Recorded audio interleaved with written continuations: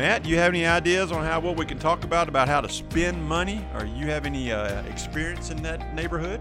Yeah, not quite as much as my wife, but I do have some. Had to drop that in there. Welcome to the Mach 1 Market Moment, where we provide financial information on topics such as investing, insurance, financial planning, and everything related to your money. A quick reminder that the hosts of the show are employees of Mach 1 Financial Group. This podcast is for informational purposes only, and nothing said in the show should be taken as investment advice.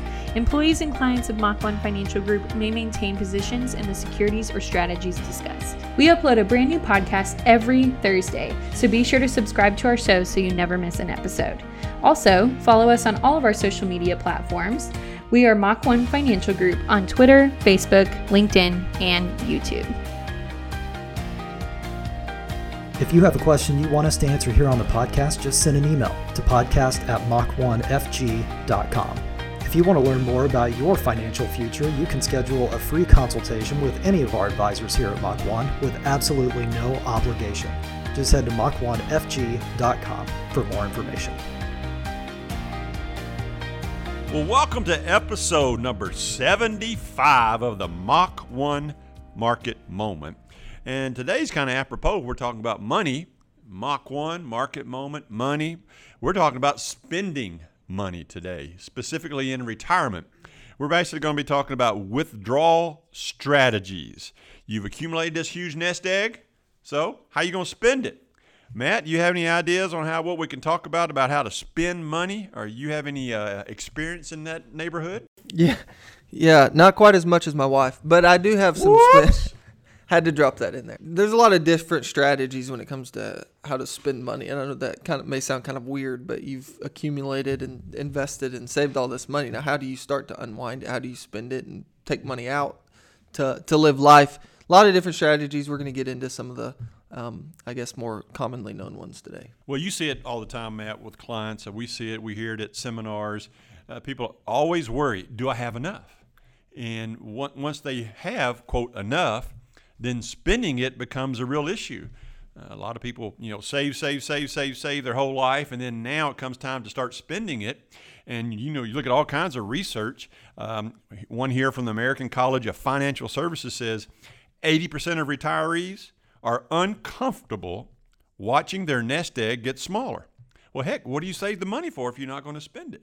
But we see it all the time. I know you see it. Yeah, absolutely. I mean, it's such a big shift for people that you're used to taking money out of your paycheck to save it and watching your accounts grow. And the whole idea of doing the opposite and watching your accounts go backwards there can be a lot of fear and anxiety around that for a lot of people naturally. So if you have a strategy and know exactly why you're doing it and what you're doing and all of these things, then I think that tends to give people a little more confidence and take away that anxiety. If you just kind of going into it blind and you don't have a strategy, then I can see why you'd be afraid to touch it, right? Exactly. And another research, the American College of Financial Services, which Matt knows really well, says retirees often exhibit behavior preferences that make them far more comfortable spending from income rather than their assets.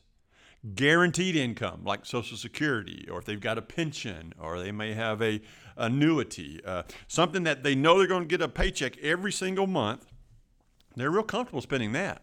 But if they have to spend it out of their assets and see those go down, they're not as comfortable, and they could be the same dollar amount. So we're going to get into some of those today. A couple things to consider to start with would be what we just mentioned, Social Security.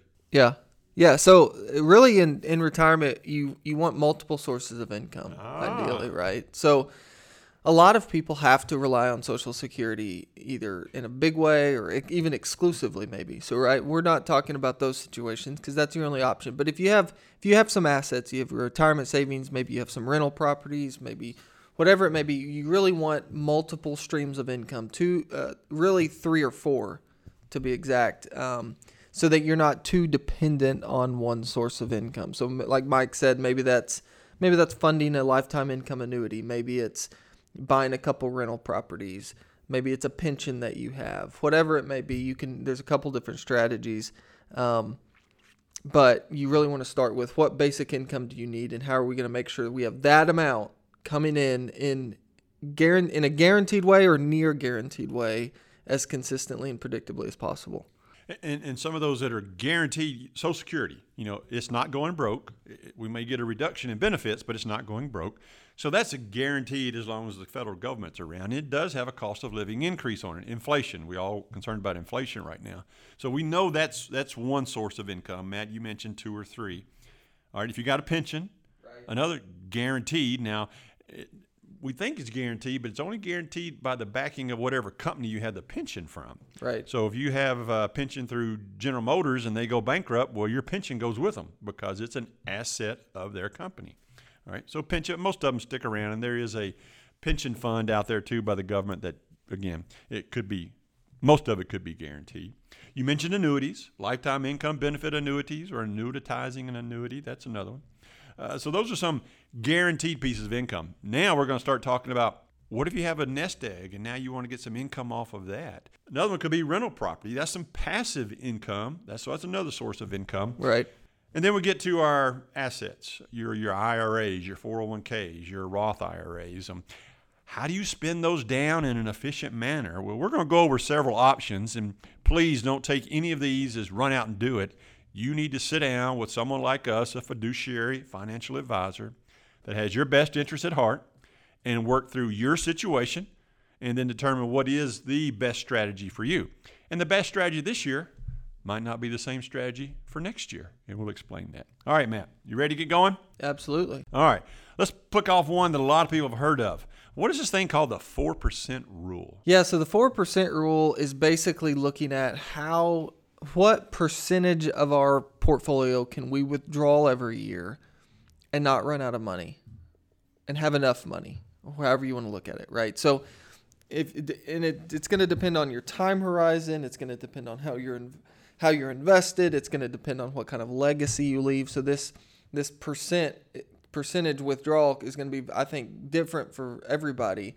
But the 4% rule, I watched a webinar, really goes back to going back over the last 100 years, looking at 30-year rolling returns. What is the lowest percentage that someone could take over, historically, and still be fine and not withdraw their assets down too quickly? And that's where they landed on the 4% rule. Now, there's been a lot of talk around lately with the interest rates where they're at, not being able to earn the type of rates you used to could have on your safer investments, CDs, bonds, fixed income, annuities, whatever those may be. There's been question on, can you still take out 4%? Or does it need to be lower? So we're not going to get into that today, but that's what the 4% is. So if you have $1 million portfolio, you can take off 4% or $40,000 a year. And if that portfolio grows or if it decreases, then the income that you're taking out is going to increase or decrease with it because your percentage is going to stay at that 4%. The key term I believe on here is a rule of thumb. Yeah. So if you think, well, how much can I take out from my assets and be okay? Again, you got to consider all your other incomes that we've talked about earlier. If you can take 4% off or less, then your money should, quote, should, last you the rest of your life. That's what the 4% rule is. So if you're looking at your plans and it's taking out 15% a year, you might want to revisit that plan. That may be a little bit steep. Okay, Matt, I know I've used this. You probably have too. What's the bucket approach? Yeah, the bucket approach is having specific dollars set aside for specific points in time over your lifetime. So you have short-term money, mid-term money, long-term money. You can have even never use money, kind of a fourth bucket, legacy bucket, right? So you can break it out however you want, and maybe your short-term money is 0 to 5 years, and your mid-term money is 5 to 10 or 5 to 15, and you just specifically allocate a certain amount of money to take care of that time period. So your short-term money would obviously be very, very conservatively invested because you're going to use it in the near future. Your medium-term money, middle of the road money, might be kind of moderately conservative, right? You have some time horizon on it. You can take a little bit of risk, but you want to be conservative, and because you are going to need to start taking withdrawals in the medium term. And then the long term money is, hey, we're not planning on touching this for 10 or 15 years maybe, so we can afford to take risk. We can invest and give it the opportunity to grow. And this can be a really effective approach in the right situations for people that have very specific goals or wanting to accomplish specific things, we can break it up and really be specific on how much risk you need to take and how and when to spend the money. Again, disclaimer, don't run out and do this unless you have a plan that someone helps you put this into place.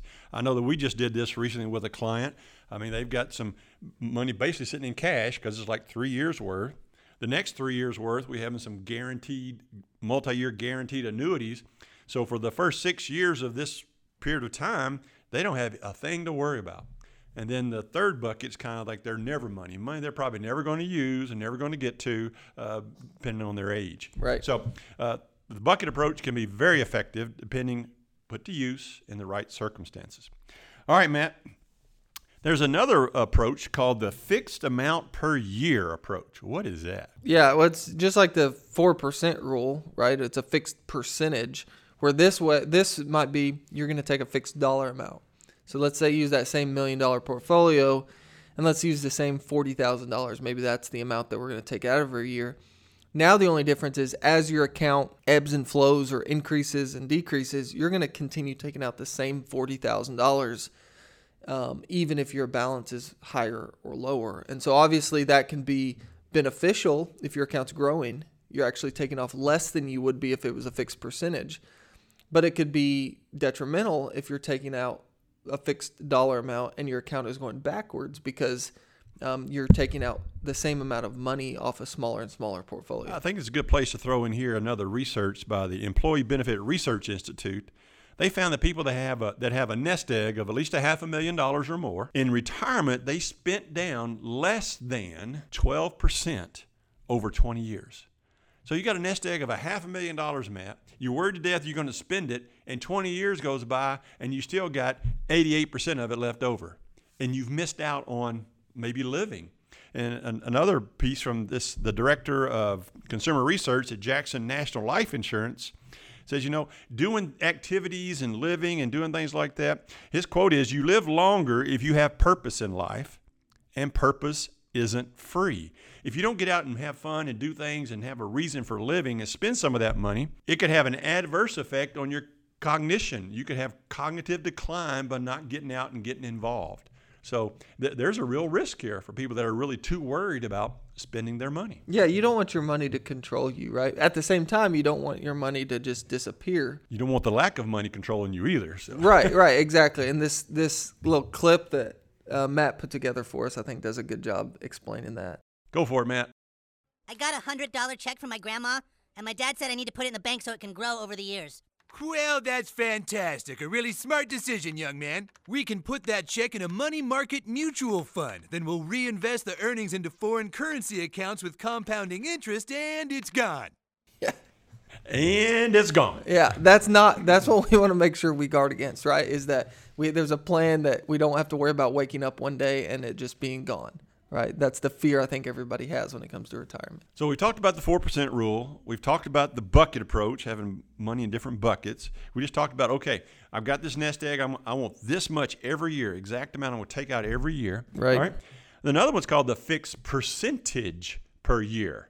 I'm assuming that the name tells us what it is. This would be the same as the 4% rule, right? So you're not choosing maybe 4%, but you're choosing 7% or 2%, or you're fixing the percentage. The downside to the percentage, all of these have pros and cons, and they're different. They're appropriate for different people.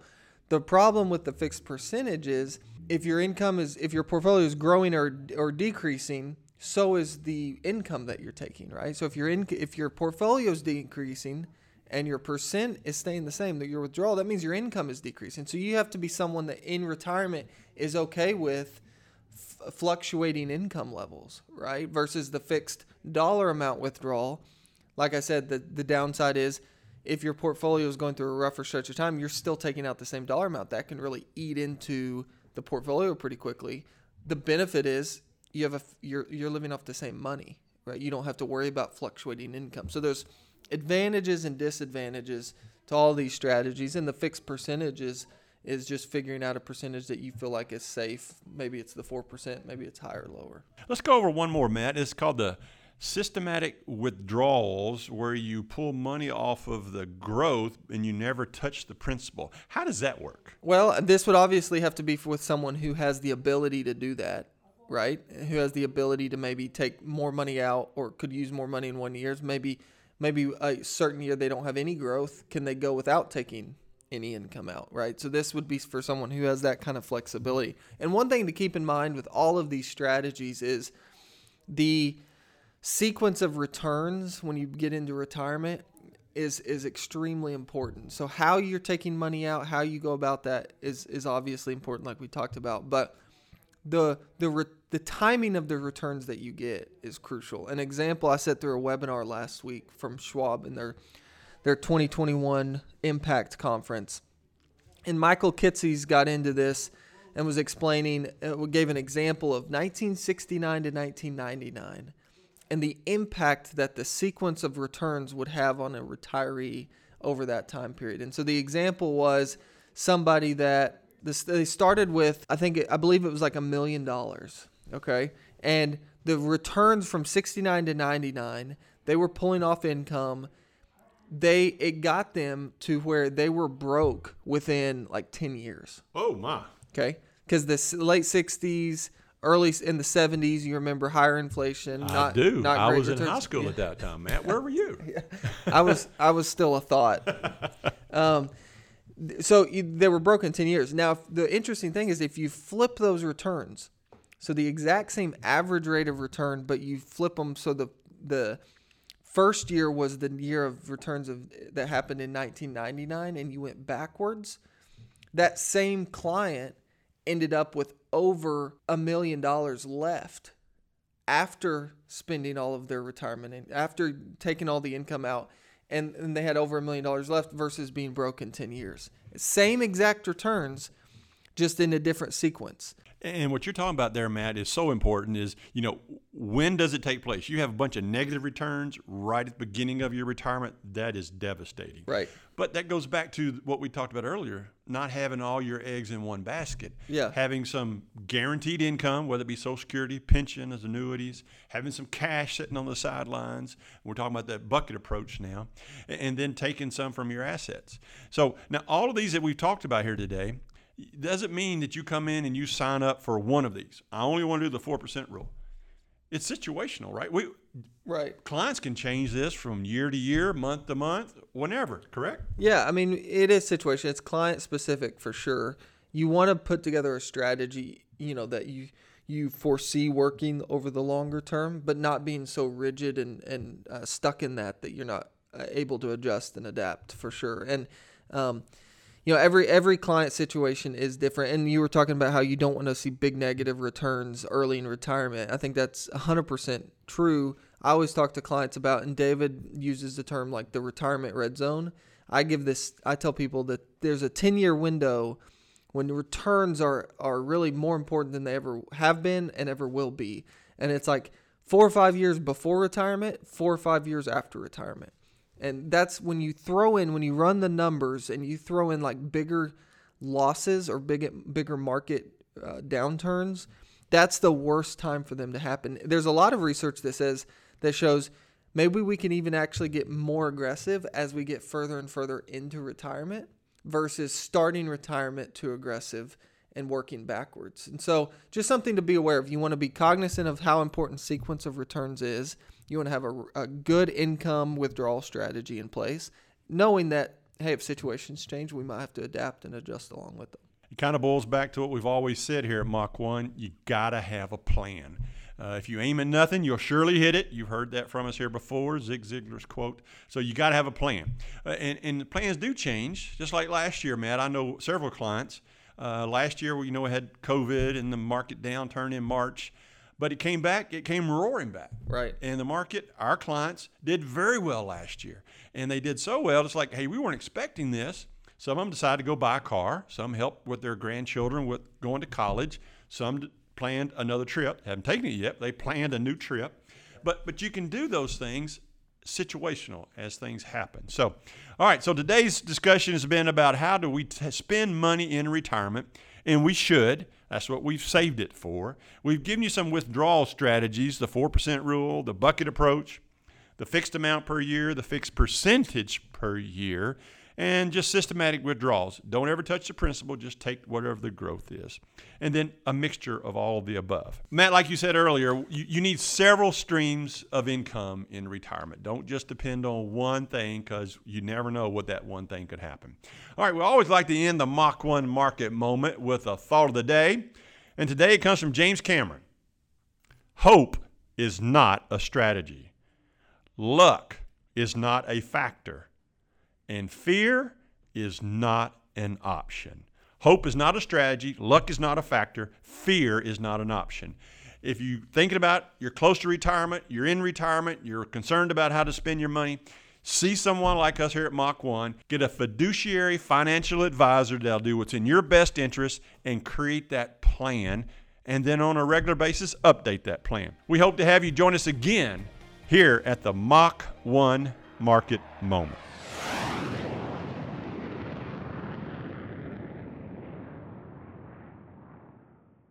Mach 1 Financial Group, Inc., Mach 1, is an SEC-registered investment advisor located in Bentonville, Arkansas. Mach 1 may only transact business in those states in which it maintains a notice filing or qualifies for an exemption or exclusion from registration requirements. SEC registration does not constitute an endorsement of the firm by the Commission, nor does it indicate that the advisor has attained a particular skill level or ability. Past performance is not a guarantee of future results. All investment strategies have the potential for profit or loss. The information presented is the sole opinion of the speaker and is not meant to be investment advice. Mach 1 does not provide tax or legal advice. You should speak with your tax or legal advisor regarding your specific situation. For full disclosures, please visit www.mach-1financial.com/disclosures.